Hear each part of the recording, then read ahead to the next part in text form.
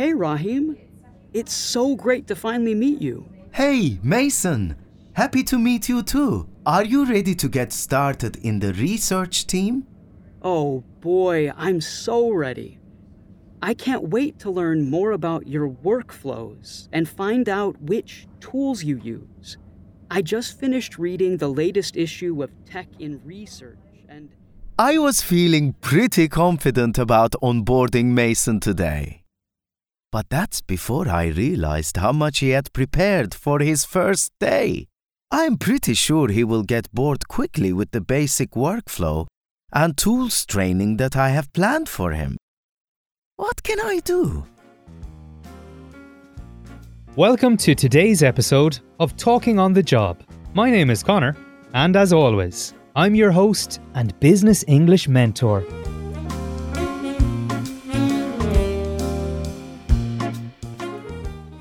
I'm here to talk you through some tips and tricks for using English in an international workplace.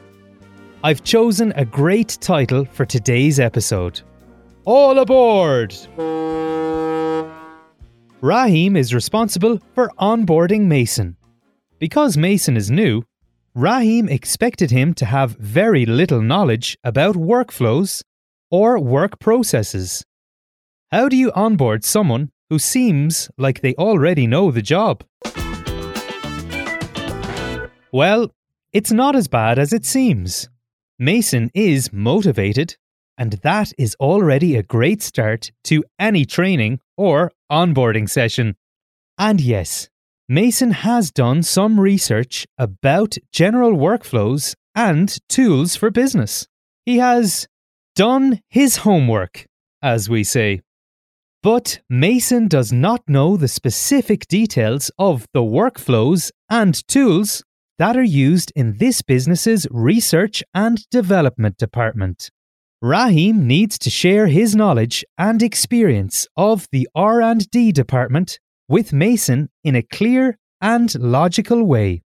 There are 4 main things to remember when teaching someone or giving someone instructions. Let's go through them.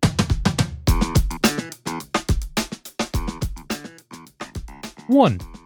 Be clear and specific. You can start by clearly stating what the goal, sometimes called the desired outcome, of the onboarding is.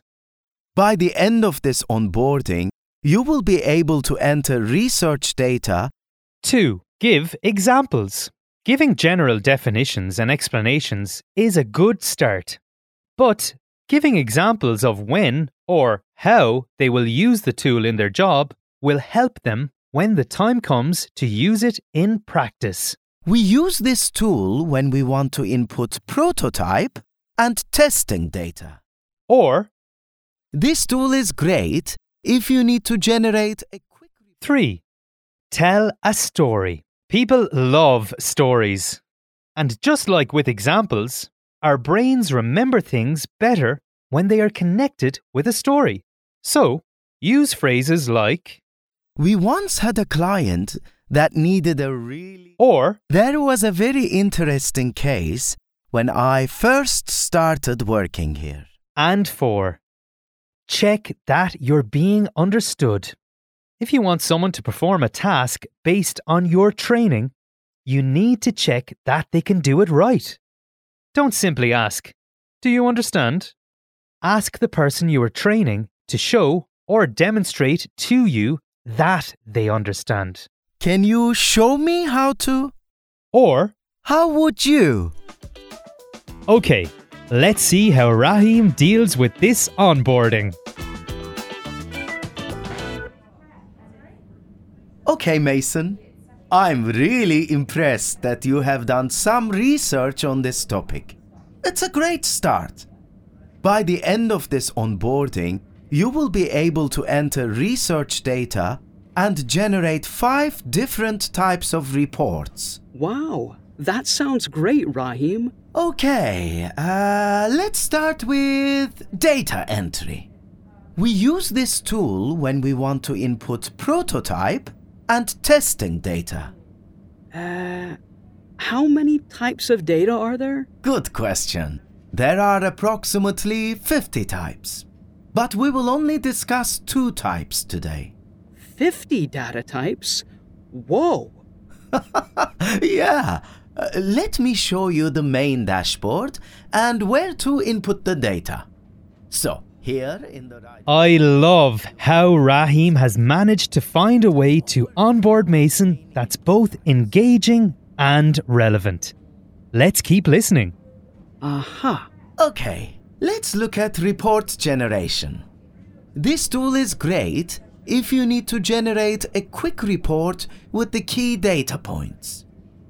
Wait, are there 50 types of reports too?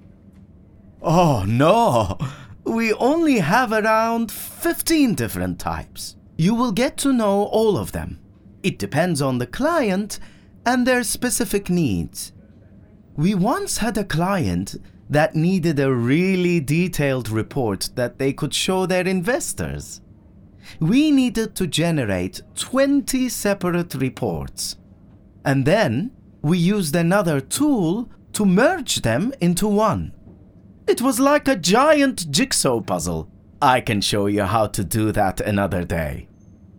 All right, are you ready to show me what you've learned? Let's do it. So, if you were asked to enter prototype data for, say, a hypothetical language learning app called...